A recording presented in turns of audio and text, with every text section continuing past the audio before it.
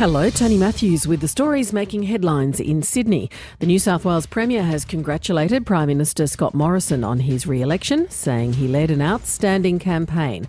Premier Gladys Berejiklian says she looks forward to working with the Morrison government to create jobs and keep the economy strong. She also said the two governments would work together to deliver major infrastructure projects like the Western Sydney Airport and North-South Rail Link. Now that the dust has settled from the federal election, the race to become the next New South Wales Labor leader is on. Jessica Kidd explains. New South Wales Labor has been without a leader since it lost the state election in March. The party delayed its ballot until after the federal election so as not to distract from Bill Shorten's campaign. The caucus executive will meet today to kick off the leadership process, with nominations expected to open tomorrow. The ABC understands Kogarah MP Chris Minns is poised to announce he'll contest the leadership, possibly as early as today. Strathfield MP Jodie McKay and Port Stephens MP Kate Washington are also considering whether they will nominate.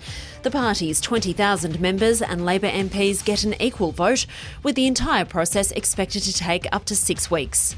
Police have charged an 83-year-old former Sydney teacher with child sex offences dating back to the 60s and 70s. The man was arrested yesterday at an aged care facility in Kiama, south of Sydney.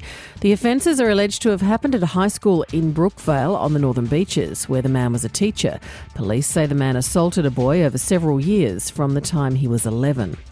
For more details on those stories, go to ABC News Online.